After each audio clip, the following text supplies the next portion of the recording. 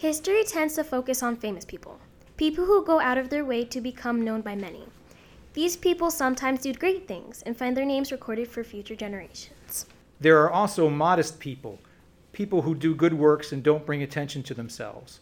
These people are often overlooked by history books, and their efforts, while greatly improving the lives of many, go unrecorded and forgotten.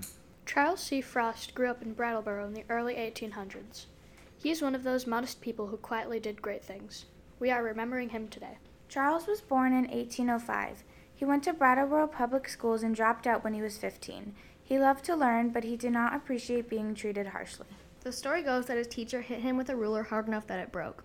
Charles picked up the broken ruler, brought it home to his father, and told him he wasn't going back to school. Charles' father was the first shoemaker in Brattleboro.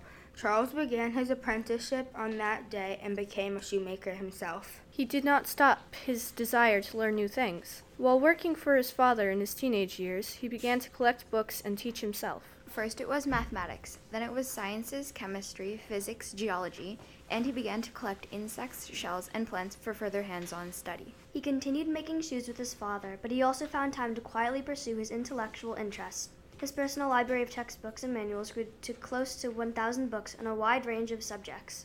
In order to read the scientific texts from the United States and Europe, he taught himself Latin, French, and German. While still a young man, he went to a doctor in New York City because of a stomach problem. After interviewing the patient, the doctor's prescription was unusual. He told Charles he should go outside twice a day for an hour each time and study plant life. The doctor thought getting outside and walking would do Charles good. Charles was a methodical person who liked to create systems and follow them. He took the doctor's advice and became an amateur botanist. Botany is the scientific study of plants. He bought himself a French microscope and began to examine local plant life in detail. Charles Frost owned the same shoe store on Main Street for 49 years. Through hard work, thrift, and solid judgment, he made a good living. From the beginning, he set aside time for his studies. Before work, he would walk into the local woods to pursue his hobby.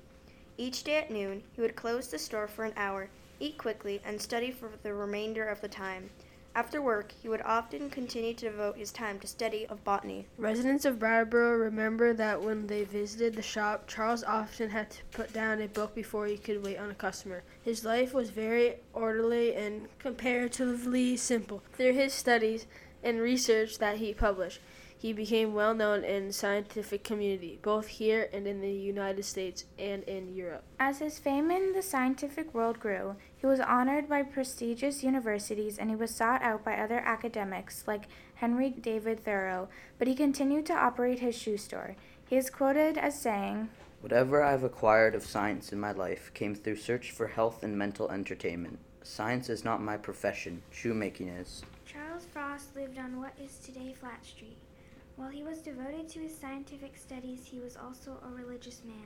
He attended the Congregational Church and quietly became involved in the abolitionist movement. According to his son, Charles Frost volunteered his house at a stopping point for the Underground Railroad. Between 40 and 50 runaway slaves stayed with the Frosts as they traveled from the south and headed north to Canada and freedom. Charles Frost never ran for public office or performed on stage. He never sought fame or recognition for his accomplishments. He is a person who could be forgotten in the passage of time. However, he made important contributions to the scientific world and helped move people to freedom in a dark time of America's history. Today, we remember Charles Frost. We'd like to thank Xiaohan, David, Zare, and Clara for researching this week in Brattleboro history.